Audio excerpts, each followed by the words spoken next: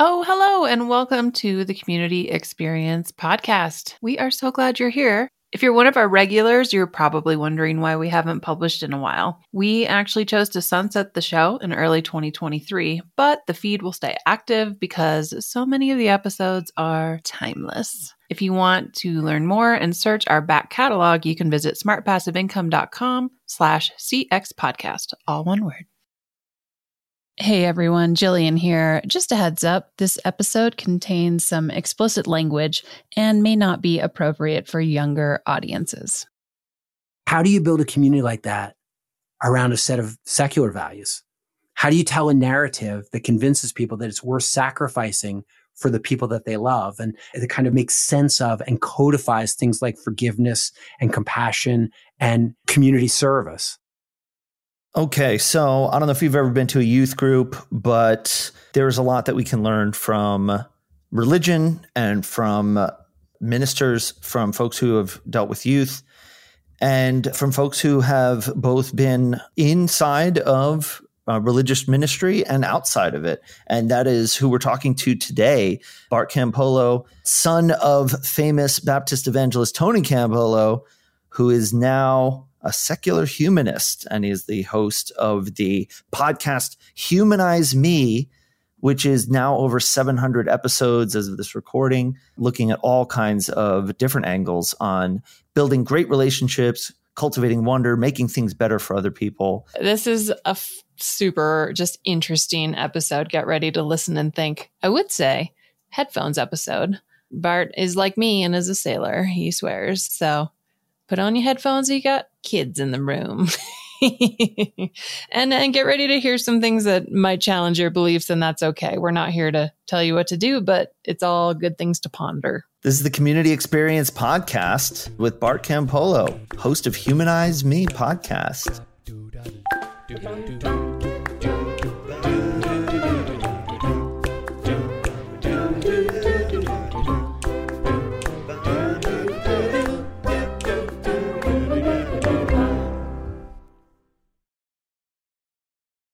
Okay, welcome everyone. We've got Bart Campolo here. Bart, welcome to the program. Well, thank you so much. Glad to be with you guys. So great to have you. I mean that in an inclusive way. Well, likewise. Gender non-specific guys. Y'all. Use. You-alls. Yins. Bart, before we started recording, Bart's been running a podcast, the Humanize Me podcast, which has over 600 episodes from what I can tell. He kind of started interviewing us, and it was quite nice, I have to say. He's really a natural. Kind of almost forgot that we were here to interview you. But now it's our turn. So Bart, just give us a little bit about your story of how you ended up, kind of like what your podcast is about and why you made that podcast and how your life journey led you to that. Maybe we'll start there. All right. Yeah, I'll try to keep it brief. Keep it under 2 hours if you can. No, I'm kidding. No, I mean, because my life is a fascinating journey that I think anyone would want to spend hours and hours exploring. But in reality, it's not. But the thing that is interesting vis-a-vis the Community Experience podcast is that I grew up outside of Philadelphia in the family of a Baptist evangelist.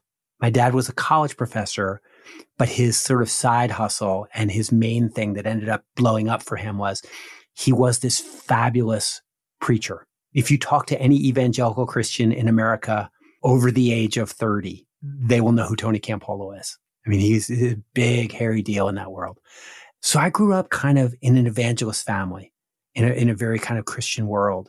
And I think that when you are the son of a Baptist evangelist, like people sort of assume that you sprang from the womb praising Jesus.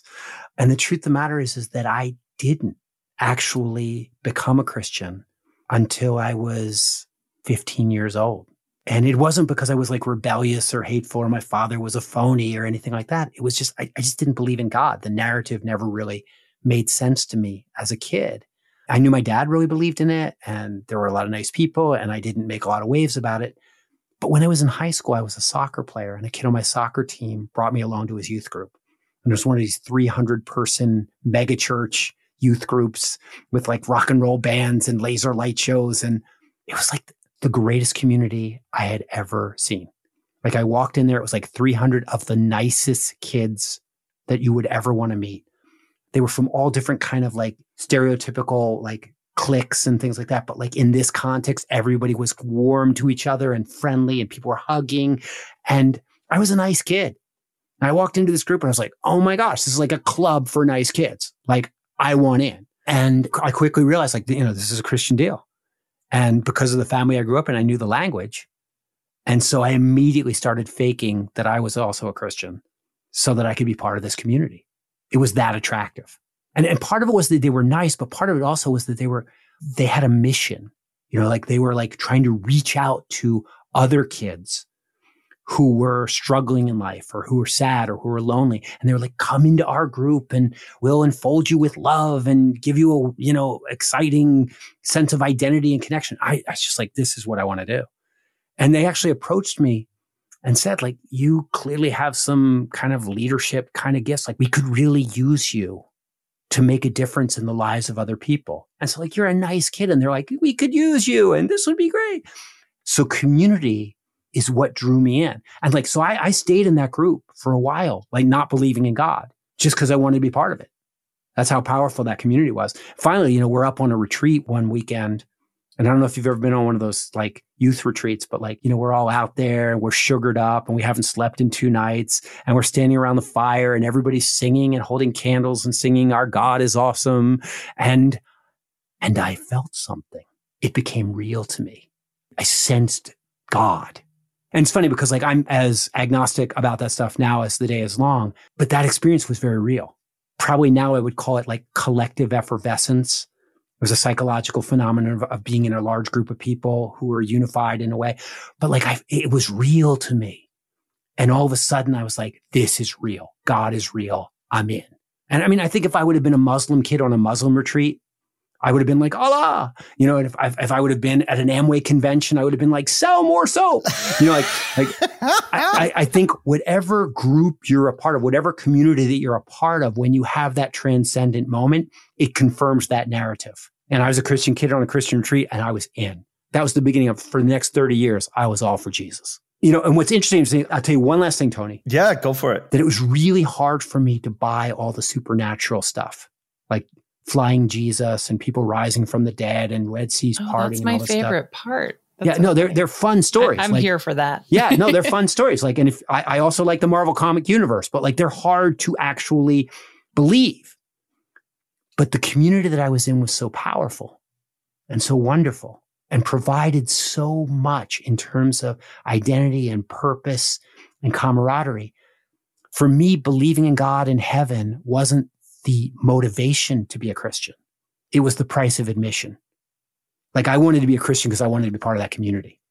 Yeah. And if believing was what it took to be a part of it, like my mind found a way to embrace those ideas because it was so important to me to be in. I'm trying to like hold back a little just from my own personal experiences, but there's something interesting, and I've been exploring this, just thinking about it a lot lately, actually. And it's just that I think churches and youth groups in particular have such a power to draw people in who aren't feeling a sense of belonging almost from a family structure. And I'm not putting that on you, Bart. It sounds like, you obviously had, well, I won't make assumptions about your family structure, but I know myself and other people who were otherwise unaffiliated with religion at home getting drawn into that because there was just this acceptance and belonging that we weren't getting otherwise in like the home sense. Kids are so vulnerable at that age. Kids are so,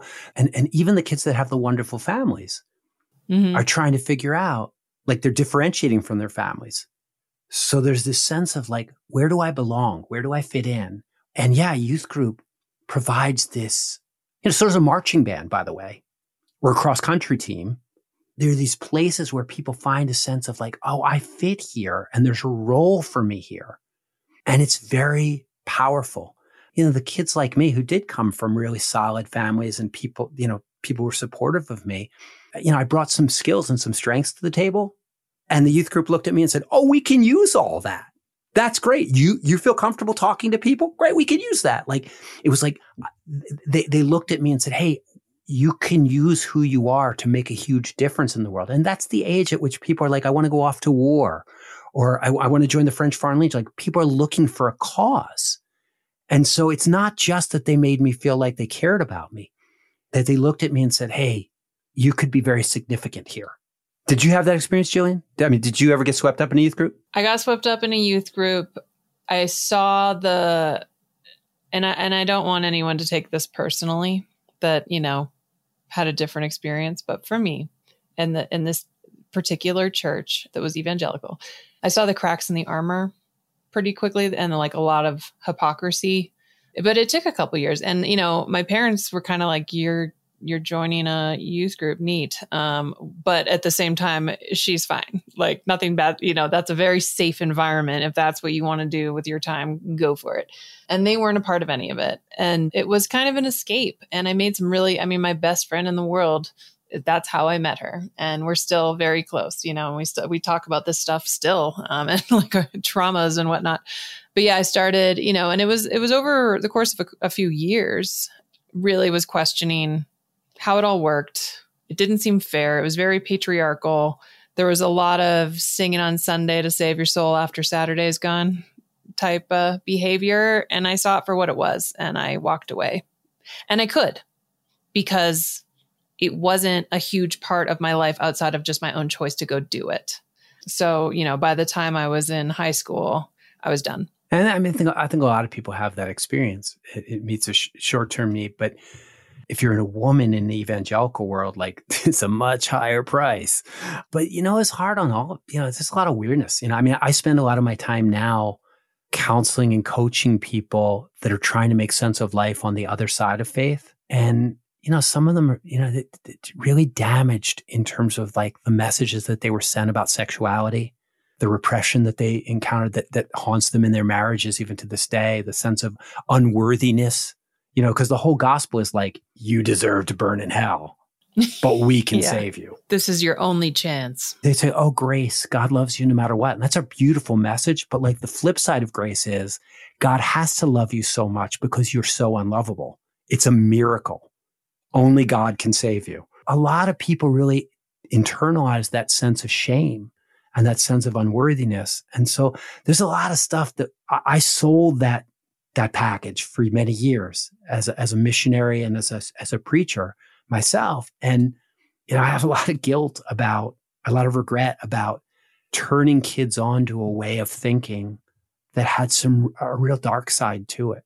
But there was also some beautiful stuff that happened in those contexts. So, but yeah, a lot of people, they come and they go. For me, I got swept up in it. And then very early in my Christian journey, at the point at which I would have done anything for Jesus, somebody said, hey, will you help us run this summer camp in ghetto Camden, New Jersey? Which if you're from the East Coast, you would know it's like one of the toughest places in the world.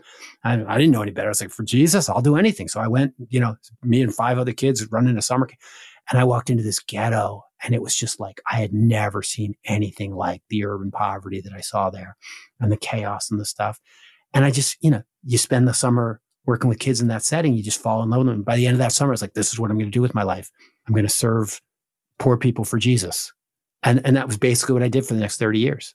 So I think that depending on what happens to you in those first few years, it becomes permanent or it doesn't become permanent. And for me, I got, and again, like, I did have family people that were like, this is great. He's following Jesus, so everybody's thrilled.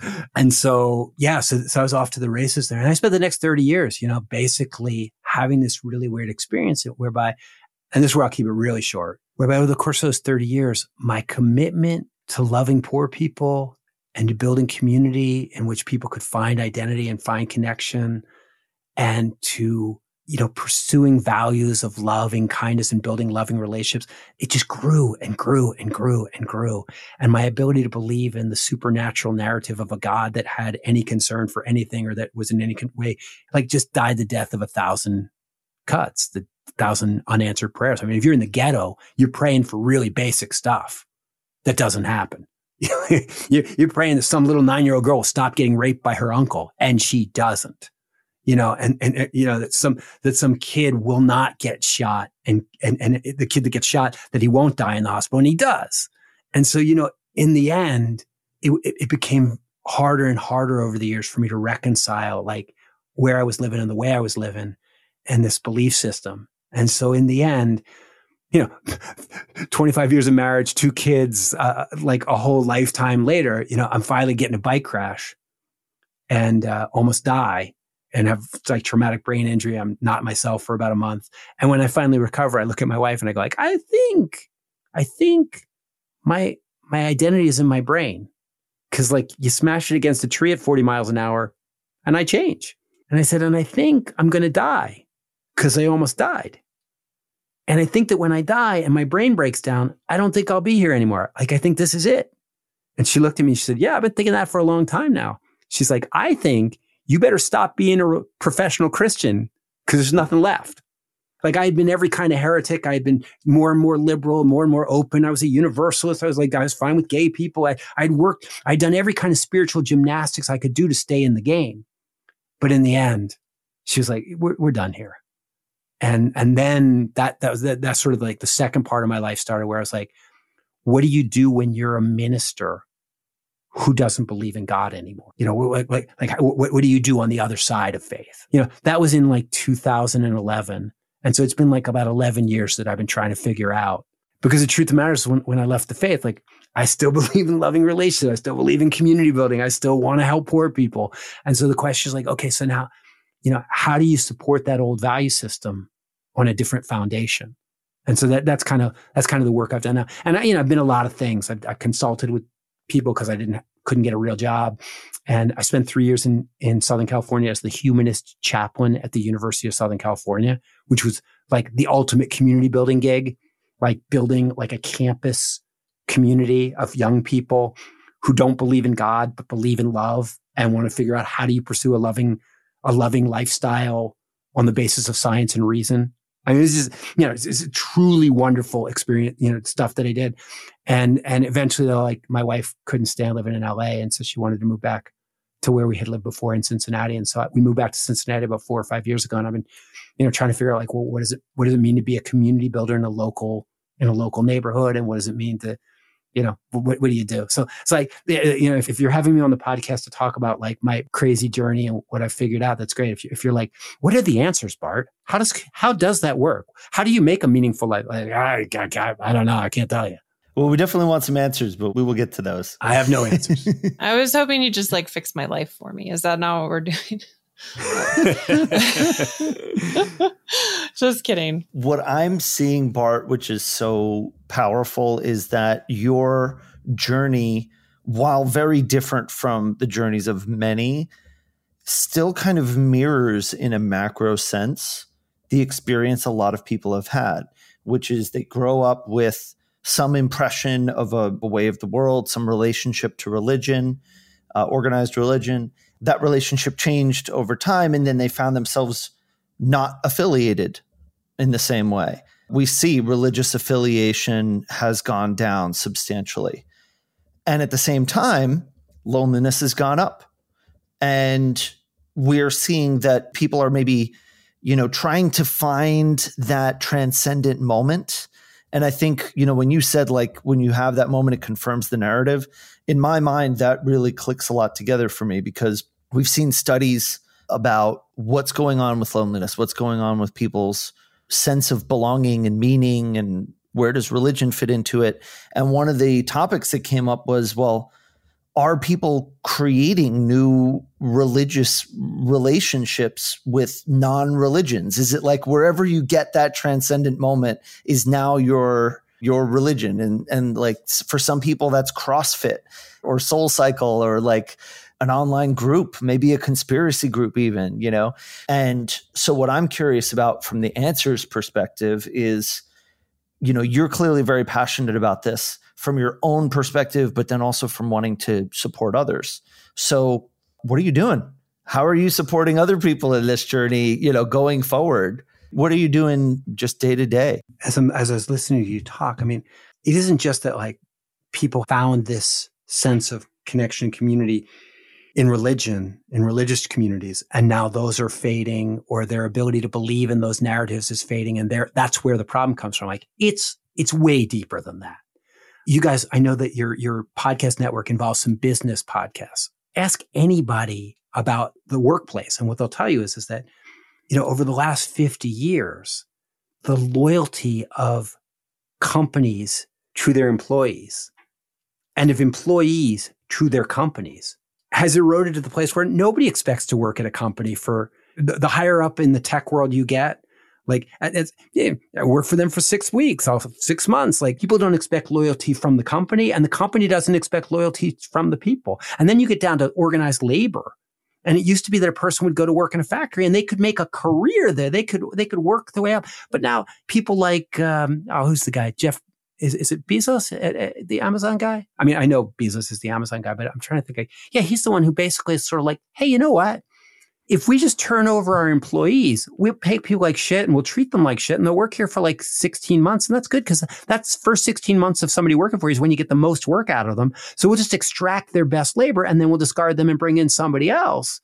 Oh, like he's turned it into a science of disloyalty. So there's this macro trend of like the erosion of loyalty. And but also like that companies it used to be that like if you worked for Ford Motor Company, you drove a Ford, you wore a Ford hat. That was your identity and that was your sense of belonging. And those were the people. Hey, I worked in that factory with Charlie for 30 years, we raised our kids together. And like they were going to live in that community. And that was like the village. And so what happens in this scenario is not only do you have people losing the one kind of community, they're losing the other kind of community, but the other thing is people have become much more mobile. So it used to be that people would like live in the same town that they grew up in, and they would hang out with all the people they went to high school with. So then they would get married. And if I married Jillian, if you and I had gotten married in our small town where we went to high school, your family's around, my family's around, your high school friends are there, my high school friends are there. So you and I, like we get married, we raised some kids together and we spent some time together. But like you still got all your friends. Like I don't have to be your everything. I don't have to be your workout partner. I don't have to be your business partner. I don't have to be everything. Like I'm just your dude, right? You have friends, you have family. But now you and me get married and we move to San Francisco for some job. And like all of a sudden we're in a new city. We don't know anybody. And so like you have to be everything to me. So like you need to like the same books I like. You need to want to watch the football game with me, or I need to be able to go on a bike ride with you. Like, and so it puts a lot of pressure on people's marriages because the marriage is supposed to be the whole village for people. And that's a whole difficulty all by itself. And we haven't even started on social media and people on internets and phones and things like that, and the alienating pressures of the media. So Tony, it's like way deeper than like, I can't go to church anymore. Totally. So I'm 1,000% with you on all this. And you've explored a lot of things from a lot of different angles. I'm just going through like the episodes in your podcast, all of that. If you could distill for me your most optimistic take on what could I do as a person, as a community leader, or even just as an individual? Like where do you see us being able to take action that will just start to nudge culture in a better direction? That's a great question. And first of all, I'm a hopeful man, but I'm not optimistic. I'm hopeful in the way that Rebecca Solnit talks about hope. It's just the sense of like, A, I don't know what's going to happen. And B, I think there's a chance that something I might do might make some kind of a difference. So I'm going to do my best. But like optimism is like, I think everything's going to turn out okay. I don't think there's any reason to think everything's going to turn out okay. Or if it does turn out okay, it's going to turn out okay on the other side of a great social and economic collapse. I don't think we're headed in a good direction, and I don't think there's any way to put on the brakes. So like, I think like we're heading into a really bad time. So like, think of the human race as like, we're all passengers on the Titanic. The ship hasn't gone down yet. Maybe we haven't even hit the iceberg yet, but like, there's an iceberg out there and we're going down. So Tony, if you're on the Titanic and you know it's going to sink before anybody else does, what do? And my answer is you build a lifeboat. So what I would say is the most optimistic or the most hopeful thing you can do is, can you learn the skills and figure out like, how do I take 20 or 30 people and create a context in which they can develop deep relationships with each other. where they can learn how to resolve conflict, because any community, there's going to be conflict. And so the answer isn't to find people that agree with you all the time. The answer is to find people with whom you can work out disagreements in a healthy and a sane way and reconcile the relationship. Can you learn how to raise children in the midst of difficulty that are hopeful and that have really cool values and that care for each other? Can you learn how to grow some food, or how to cook and eat food in a way that is sustainable, or in a way that is at least healthy for the 30 of you? Can you work all that stuff out? Because ultimately, if there is a collapse, it'll be units like that, people like strong families and extended families and friendship networks that work like families. That'll be like when there are no governments, when there are no, when things, and if there is no collapse and everything like, and Biden fixes it and we're all in great shape and the world gets saved and Ukraine isn't invaded and there's no, and global warming, we figure it out, we carbon sequester and everything's great. Those 30 people, they'll still be the most mentally healthy, least depressed, most unanxious, physically healthy people in your community. Even if I'm wrong about the social collapse, that's still a good ball game. Okay. That's still a smart thing to do. And the problem is that you can build a community like that very easily around a narrative that says that if you're not in a community like that, you're going to burn in hell forever. But how do you build a community like that around a set of secular values? How do you tell a narrative that convinces people that it's worth sacrificing for the people that they love, and it kind of makes sense of and codifies things like forgiveness and compassion and community service, like all these values that you sort of, without religion, where does these like that? You better figure out a way of telling stories to your kids that convinces them that this is this healthier way of living. And you go like, wait, so the people in the communities that you're talking about, they would spend less time on Facebook? You're damn skippy they would. Because you would have that be kind of their community values would lead them to kind of critique and question the value of that kind of interaction. Like, absolutely. You want this community to survive. You want people to move forward. Like, you can't have all your people being alienated and FOMOing and being depressed and comparing themselves and having consumer values. You're going to have to change a lot of things. So, Tony, if it was me and I was trying to figure out how to make sense of the world, I would be trying to figure out, like, what are the skills that people need to build those communities?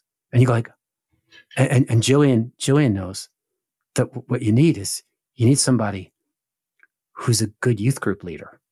You need somebody who can go, hey, kids, want to play a game together? Hey, let's have a conversation and we'll talk about real stuff. Like all those old things I learned in evangelical Christian youth ministry, it's all the same stuff I use now. Like when I was at USC, I ran this unbelievably wonderful group that was so cool that like the New York Times sent Mark Oppenheimer out to write like a huge profile in the New York Times Magazine about it. And I was laughing the whole time because I'm like, Mark, this is just youth group. This is like as old as dirt. Like I have a potluck supper on Sunday. All the kids come. I put questions on the table that help them to have meaningful conversations with each other. Then I give a 10-minute inspirational talk. And then we play a game. It's youth group. And he was like, it's youth group. And he was like, but like the people at USC were like, we've never seen anything like this, because in the secular world, they thought that they would be able to build up atheist communities or secular communities, whatever, like on the basis of like making fun of Christianity or on the basis of like, we're going to stand for truth and for science and reason. Like nobody's ever going to sacrifice anything except for love.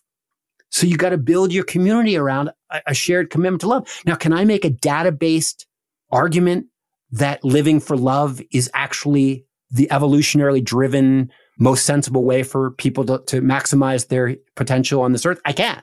I got a lot of data, got a lot of science. But the bottom line is I got data to support it now, but that's not where I learned it. And so, Tony, what I would do if I was really concerned about the future of humanity in this dark age coming out of post-COVID is I would really try to teach people like listening skills. And I would want to teach them how to cook for 30 people and how to organize a dinner party so that nobody feels left out. And I would have a whole section where we would talk about like how you confront somebody when they've hurt your feelings using I statements. And then what are the 5 or 6 elements of a really good apology? And then what does it really mean to forgive another person? You learn that stuff in the guise of Christianity. I did, but I don't believe in God anymore, but I still believe in forgiveness. So how are we going to tell stories about that? And you say, and then I would want to come up with some really inspiring stories of forgiveness and maybe a song, because people really remember songs. And then like we would tell that story, and then like somebody would sing that song, and then maybe we might all sing the chorus together. And you go like, oh my gosh, you sound like youth group. I go like, yeah, I also sound like a bunch of Aborigines around a fire 5,000 years ago. Like this stuff is as old as dirt. This is basic tribe building. Holy shit, you're right.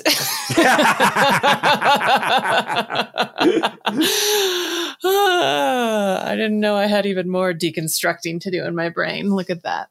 Great fodder for the therapy talk this week. Jillian, a lot of us, when we leave the faith, we got so burned. And you didn't sound like you didn't get burned as bad as some people.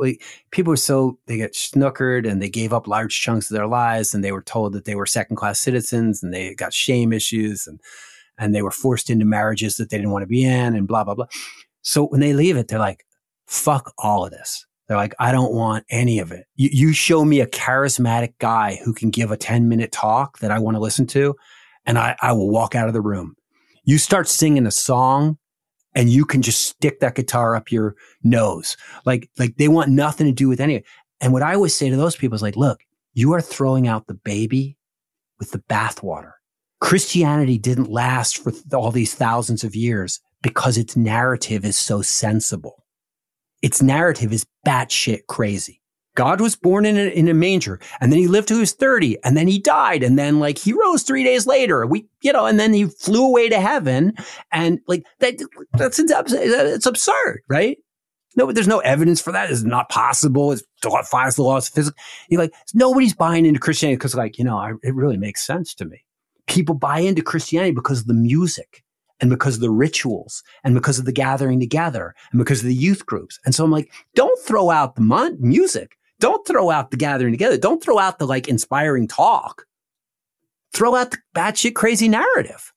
That's the part that's problematic. So is that, just to shift gears a little, because I'm just curious, like, so what you do now is basically you've taken, like you said, all those principles that are old as dirt for community and storytelling, and you have it implemented in a secular way. I'm trying. It's hard. It's easy to do on a college campus. Because on a college campus, everybody lives within a mile of each other, and they all eat their meals together. If you know how to, and everybody's lonely and trying to figure out their identity and reading books all day. So if a smart guy like me shows up and says, hey, look, want to read this book? Let's talk about this. And they go, hey, you're an adult and you care about me. And gosh, none of my professors want to talk to me. And so, it was easy to build a community on a college campus. Like I came back to Cincinnati, and you try to do it in the real world with families and stuff, and people are really busy. And then COVID hits, and COVID just blew apart so much of what we're trying to do.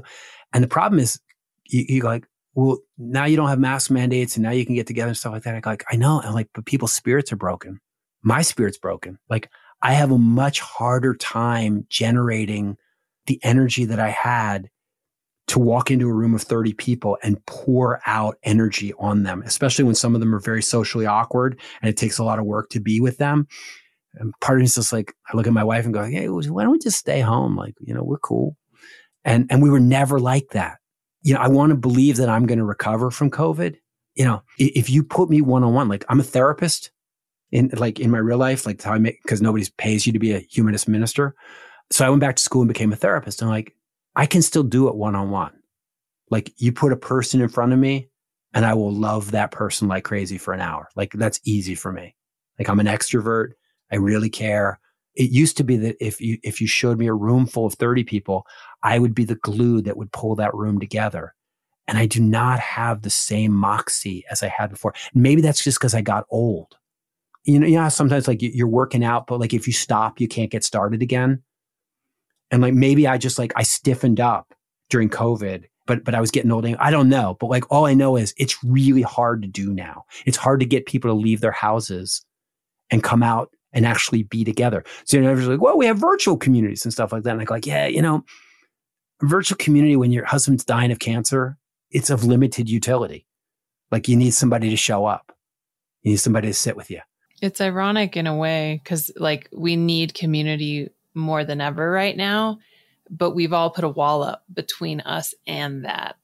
in a way. And I think part of it's, safety, literal, like personal safety with things. And now, like you said, like masks and vaccines, and there's ways to do it, but we're all kind of like, well, let's see, like now what's going to happen. The truth is, Jillian, a lot of us were anemic before. So like I would have these college kids come to USC, and I mean, these were brilliant kids. They were getting 6-figure jobs coming out of school. They're gorgeous and attractive, talented. They could write a paper. They were like excellent sheep in the sense of like they could jump over any fence, do any hoop, follow any assignment, but they had no idea where they were going or why they were there. And I would take these beautiful kids and I would put them in a room together, and they would not know how to have a good conversation. And so then I would teach them. I'd be like, okay, so here's how you make eye contact. And when somebody's talking, like you nod your head, like you're doing right now, Jillian. You nod your head to let them know that you're still with them. It's like, oh, man. And there's like, and if they're saying something that's really hard, sometimes you just reach your hand across and you just touch their arm. If you can touch them just a little bit, not creepy, but just touch them a little bit, it's going to change the nature of the thing. And they would come back and they would go like, oh my gosh, I used that stuff. It works like crazy. I'd be like, yeah, did nobody ever teach you how to ask a good question? How to show up? Like most of these kids, they were all on Tinder. So they had sex with 15 people they barely knew. But I would say, how many of you have ever written a love letter? None of them. None of them had ever held hands. So they'd had sex with lots of people, but they hadn't learned those simple skills of connection that you're supposed to learn in a family. And their parents were both working all the time. So like they didn't sit around the table and have meaningful table conversation. Sometimes when they were around the table, they were all on their devices. And so like, you say, look, what are the skills of community building? Well, some of those basic skills are just conversation, like listening skills. Repeating, somebody says something, and you go like, so what I hear you saying is that you're really upset about that. And they would go like, well, why would you say that? And I go, it's funny try it out. And so I spent a lot of time teaching Friendship 101 to kids who were the best and brightest that this country has to offer. And they could learn it, but they weren't learning it in a classroom, and they hadn't learned it on the soccer field. Because of course, in the old days, you go to the playground, you had to work out all that shit between you and your friends at the playground. But now everybody goes to soccer practice, and there's an adult who has a schedule, and he tells you to stand in this line and do this, and then you'll be on the travel team. And the kids don't learn the self-organizing skills that you're supposed to learn when you're a little kid playing, because all of their play is sponsored and overseen and watched. And so like deep, like this inability. So like when COVID hits and then you say, go back to it, you go like, well, it's harder than it used to be. And go, well, that's okay, because you guys have really robust skills. And they go like, actually, we don't have any skills at all. I want to reflect. So, because I'm seeing this thread come through and I'm kind of remembering, I don't know if y'all remember this, but at the very end of the movie WALL-E, the Pixar film, when the humans come back to Earth on their, space cruise ship, the animated sequence during the credits is like the robots and the humans learning how to repopulate the Earth. And like they learn how to farm again, and they learn how to they're remembering what they used to know and forgot. And now they're kind of relearning again. And what you're describing is, like we touched on some pretty dark territory there for a good chunk of the middle of this conversation. But when we talk about, how are we laying the groundwork for a better future, we're talking about really, really basic fundamental things, not taking for granted that people know how to communicate, how to be intimate, how to hold hands, that there are some basic fundamental things that it might just be as simple as, not as simple as that, but in terms of what we want to focus on, that it's going back to the basics. Yeah, Tony, there's this wonderful woman. I'm trying to remember her name. She wrote a book called Reclaiming Conversation, and she's an MIT technologist. And 15 years ago, she gave a talk in which she talked about how all this new AI technology was going to create all kinds of wonderful relationships for people. And 10 years later, she came back and she gave another TED talk, and she was like, I was completely wrong. Technology is a nightmare. And she wrote this book about how technology is eroding our ability to connect with each other. And the last chapter of the book, last few chapters of the book, she said, here's the good news. The good news is this stuff is so hardwired into us biologically, like it's deep in our DNA. She's like, that when people try to relearn those skills, like you're talking about, instant success, like amazing things happen. If you've ever known anybody who's done a digital fast for a weekend, it doesn't take them like 6 months to see an impact, to see their mood brighten, to see like they instantaneously have these experiences. And so like, that's why this stuff, I am hopeful, is because I've seen people who decided that they needed to change and who made those changes, and their recovery time, the strength that they gained back was very fast. Now, I'm not saying they became world class in a week, but what I'm saying is like when you're losing weight, like the first 5 pounds come off real easy.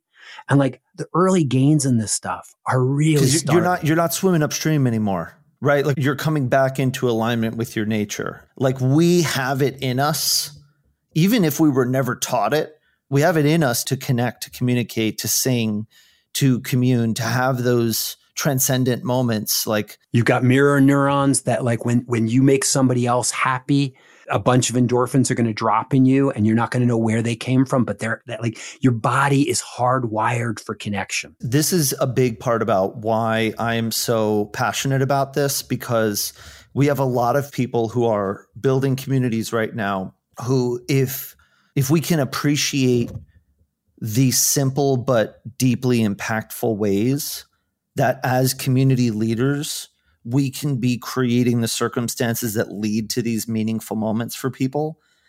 You know, hopefully transcendent moments if we're lucky, but even just those little flashes of like, oh, wow, this is what it's like to hold someone's hand and actually feel a real connect, or this is what it means to forgive something like that.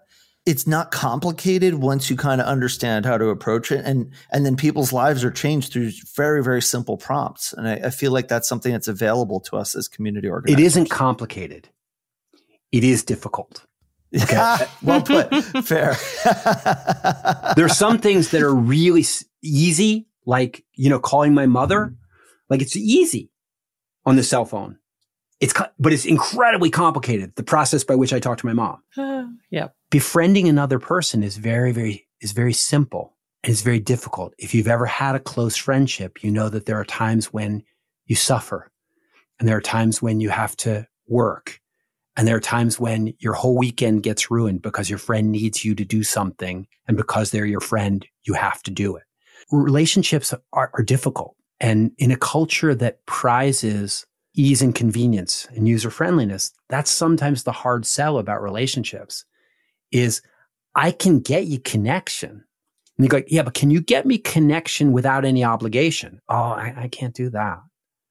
Can you get me collect connection without any pain? And I'm like, you haven't listened to enough country music. You would know better. No, there's no such thing. Every rose has its thorn. And so this is what you need. And this is what will cause you to thrive. And in the end of your life, like your best stories would be rooted in some of the most biggest struggles in those relationships. But like nobody has kids because it'll make them happy. Every scientific study would tell you that having children will reduce your level of moment to moment happiness not for a few weeks, for the next 25 or 30 years. You're like, then why do people do it? You're like, oh, because it'll really raise your sense of meaning and connection. And it turns out that human beings, they want to be happy, but they also want to feel meaningful and they want to feel connected and they want to have a sense of agency. And so what I'm saying is like the relationships and the communities that we're talking about, they can be amazingly significant in people's lives, but they are not without cost. I can get you to be better at connecting real fast. Okay. And so you're like, oh, great. This will be easy to sell. The problem is, once you're connected to somebody, then they might need something.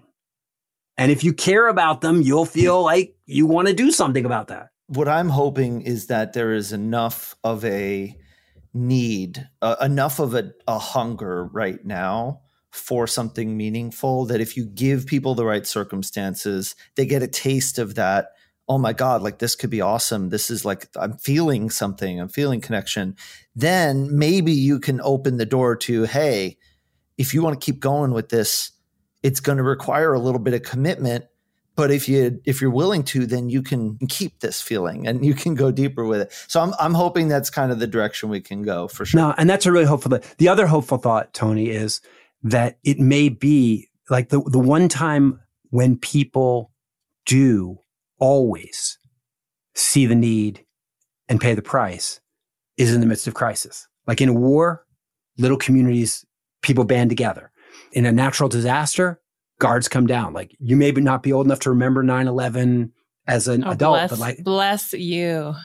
But all right, good. So Unfortunately, it was a thing that happens. There's a thing that always happens in wars and in disasters and in crises. And you go like, wow, are you saying that maybe if we don't figure it out the easy way, we'll definitely figure it out the hard way? And they're like, yeah, like, I don't know if everybody will figure it out. Some people will die for the lack of it. But yeah, the people that'll survive, they'll be the ones that are connected. They'll be the ones that know how to make those connections. And so I don't think our society is going to make it. I don't think our infrastructure is sustainable. But do I think like the species? It's a pretty adaptable species. I think there's a good chance. I like to think of us as kind of the B student where like we wait till the last minute to cram for the test. But, it's like we're pretty scrappy and like we might have to guess a few, but we get it together in time to get the assignment in. Bart, okay, I'm so excited. Wait, I have one thing. Yes. I know we got to go. Okay. I got to go. I like you guys. So I'm going to give you the one thing I've learned about community building. The secret to community. It's the one thing I've learned that is the most valuable and it's the least intuitive. You would think that people that highly value community and that start a community in order to build a community for themselves because they value community would build the best communities. And the answer is they don't. People that build communities because they want to be a part of a community, those communities never last. Because in the end, there's conflict and there's difficulty. And the very reasons that people are like, I wanted to be with people that I agree with, that I connect with, that I feel comfortable with, and discomfort happens. And then they're like, this isn't worth the trouble, and they leave. The communities that cohere are communities that are formed around an external mission. So for instance, the high school football team. If you said to all the black kids and the white kids, hey, we're just going to get together and become friends. Never happened. But if you talk to anybody who's played at a high level of football, they go like, yeah, black kids and white kids, there's always a lot of connections. Pro football teams, you see hugging, kissing, but my best friend and stuff like that. But it's because they got together and they don't get together for the sake of becoming friends. They get together for the sake of winning games. And then when there's conflict and difficulty on the team, they go like, man, you got to figure out how to work it out with Charlie because he's an awesome linebacker and we can't afford to lose him. We're committed to this thing. Yeah. We're committed to this thing. And so like, all right, you and I we're going to hash it out. That's that Denzel Washington movie, Remember the Titans. It's when they figure out like, listen, you work this out or we're not going to win a game. And then people are like, all right. So nobody works things out in a community for the sake of the community. They work things out for the sake of the mission. So if you want to build a solid community, you build it around putting on a show. You're like, oh, well, if that were true, all the drama kids would be really close, like they are. Or winning a marching band competition. You're like, ooh, that'll work too. Or saving the world from damnation. That worked for my community. You're like, well, what would a secular community build itself around? And you're like, well, one thing it could do is it could look out into the world the way you do, Tony, with your eyes full of love and compassion. And it could say there are a lot of lost and lonely people out there. Let's build a team that can go and rescue lost and lonely people and that can create meaning in their lives. Let's be evangelical about this. Let's have our mission be not to try to talk people out of their communities or out of their missions. Let's just go look for people that don't have anything and try to suck them into ours. And you go like, wait a second. Then what would happen would be somebody would be a great singer. They can inspire people with their voice. And they would be just a difficult person. And you're like, yeah, but you know what? When she sings those songs, it really makes the meeting come alive. So we got to figure out a way to work it out with her. And communities that cohere are communities that share not only common values, they share a common purpose. And so it could be to save the world from carbon usage, or it could be about like rescuing the whales, or it could be around helping lonely people or mothers against drunk driving. I don't care what it is, but there's got to be something where your community exists to benefit people outside of your community. That's my one big secret. Word. It's like the mic drop. That's my mic drop. I'm out of here. Boom. But please don't drop the mic. Yeah, we do still have to do rapid fire, and I can't wait for your responses. So the way this is going to work, Jillian is going to pepper you with questions. You're going to give her answers that are one sentence or less, and we're just going to go whatever pops into your head. Do you not know me at all by now? Oh, I do. I know. I feel like I know you pretty well already, which is great. Get ready for rapid fire time, Jillian. I'm turning the mic over to you. All right. Bart, what did you want to be when you grew up? A race car driver. How do you define community? Oh, stop. I just did. Okay. Fair enough. That's fair. Bart, what's something on your bucket list that you have done? I skydove. That'll do it. Yeah. And what is something still on your bucket list that you want to do in your life? Oh, man, there's the honest answer, and then there's the one I should give you. No, honest answers. The other thing that was on my bucket list, the thing I should tell you is like, I really spent 10 years wanting to use psychedelic drugs. And then I did. And they totally changed my life in a really positive good way? Yeah, oh, it's amazing. Okay. Yeah, that'd be a whole other podcast. And then I regretted it. No, it's amazing. Okay, so the thing that's still on my bucket list, gosh, I want to have my own office where like I can hang things on the wall and it stays the same way because I'm the only one that uses it. Once in my life, I want to have my own office. That's beautiful. I like that. What's a book that you just love or would love to recommend to other people to read? Based on this conversation, like flowing out of this conversation, I would say that a book that I think would be really important for people would be really helpful was a book called Lost Connections by Johann Hari. Johann Hari. Nice. Yeah, who I had on my podcast a couple of months ago. I saw that. Way to go. Congrats on that. He's the real deal. He's so beautiful. I mean, we all have homework. Yeah. We all have homework to go find that episode. Yeah, but that's a wonderful, wonderful book. It's a really good book, and it would cover a lot of the ground in a much better way than I did. Bart, if you could live anywhere else in the world, where would it be? New Zealand. Same. And finally, best place I've ever been. I've never been. I just know I want to move there. Finally, how do you want to be remembered? As a world-class people lover. Well, that's what I'm working on. Perfect. Excellent. Bart, how do we find you on the internet for the listeners tuning in? The only thing I do that's of any significance to anybody is this podcast called Humanize Me. I mean, anybody outside of my circle, is this podcast called Humanize Me. And it's a lovely conversation. And so it's on all the platforms. It's just Humanize Me. If somebody wanted to find me, and sometimes people want to find me when they have been battered by religion and they're trying to figure out how to find their way out, and I coach them. If anybody wanted to find me, you would find me at bartcampolo.org. Amazing. Yeah, I'm easy to find. And if you hit the contact thing and you send it, like it comes right to me. There's no filter.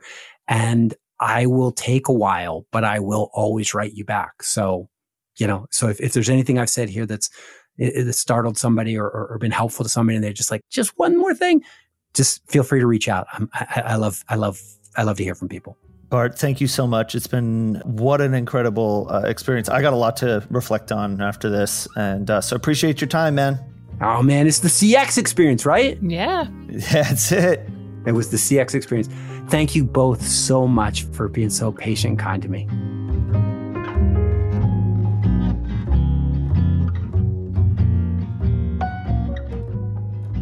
So there was our conversation with Bart Campolo. Jillian, I got to say, I'm vibing on the whole transcendent experience, confirming the given narrative thing. Makes me think of like when I go see a live band, and if I have like a really good moment while I'm listening to that band, I'm a fan of that band for life, even if they're not actually that good.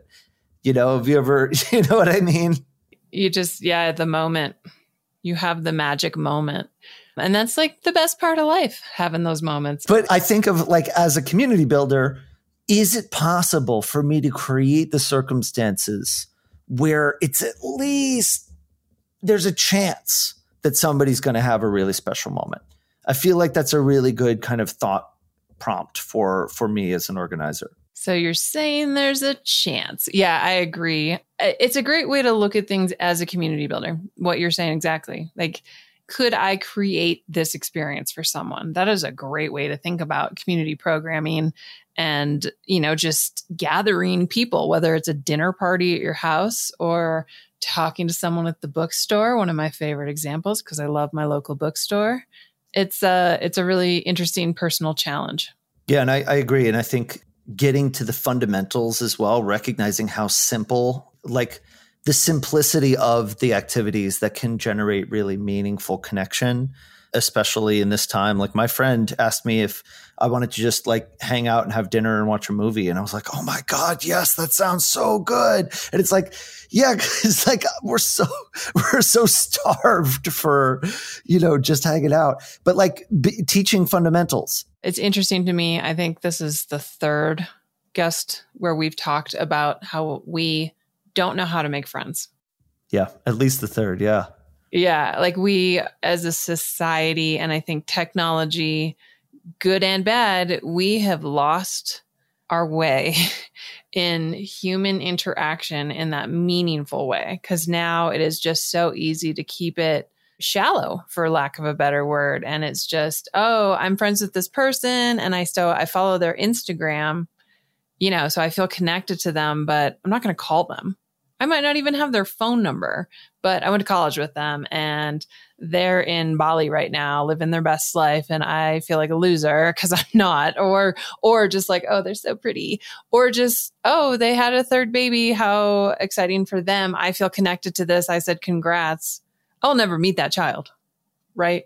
And so just kind of taking a step back and understanding like acquaintance versus like friend versus like legitimate actual talk on the phone, meet in person friend. Like I think it's getting very blurry, and it makes me sad to think about kids my daughter's age that have grown up with social media in existence. Like what is their college experience going to look like? It's probably going to look like what Bart was just talking about, where people don't know how to make eye contact. And that's just really sad. Which, leads me to think it just comes back to let's exemplify that as best as we can. Like let's practice that, let's practice being more vulnerable, being more available, being willing to commit to showing up to something and going through hard times with people as well to forge those bonds. Although it does bring up the question, cool, how, and I think like your point, invite a friend over for a movie and dinner. Like that's so simple. It's not that hard, but we just have gotten, and with the pandemic too, like Bart was saying, we've all gotten kind of just like, I'm good. I'm in pajama pants. Like though. You don't want to like impose your life on somebody else, but practice being vulnerable, tell people the truth about what's going on for you. There's a good chance that other people are feeling the same thing you are, and, or they can at least appreciate talking through a difficult situation. Yeah. Call somebody. Modeling vulnerability creates the space for the other person to open up to. And that's when I think there is a lot of opportunity. That is the perfect endpoint. You can't beat that. Y'all, appreciate you coming along for this crazy ride with us, with Bart Campolo, Tony, Jillian, signing off till next time. We are Team SPI on Twitter. Indeed we are. Let us know what you think of the episode, and we will catch you next time. We will see you next Tuesday. This has been The Community Experience. For more information on this episode, including links and show notes, head over to smartpassiveincome.com/listen. So if you want to learn more about Bart and his podcast, go ahead and look up the Humanize Me podcast on all of your favorite podcast platforms. And if you want to learn more about Bart himself, it's Bart, B-A-R-T, Campolo, Campolo.org. Our executive producer is Matt Gartland. Our series producers are David Grabowski and senior producer Sarah Jane Hess. Editing and sound design by Duncan Brown. Music by David Grabowski. See you next time.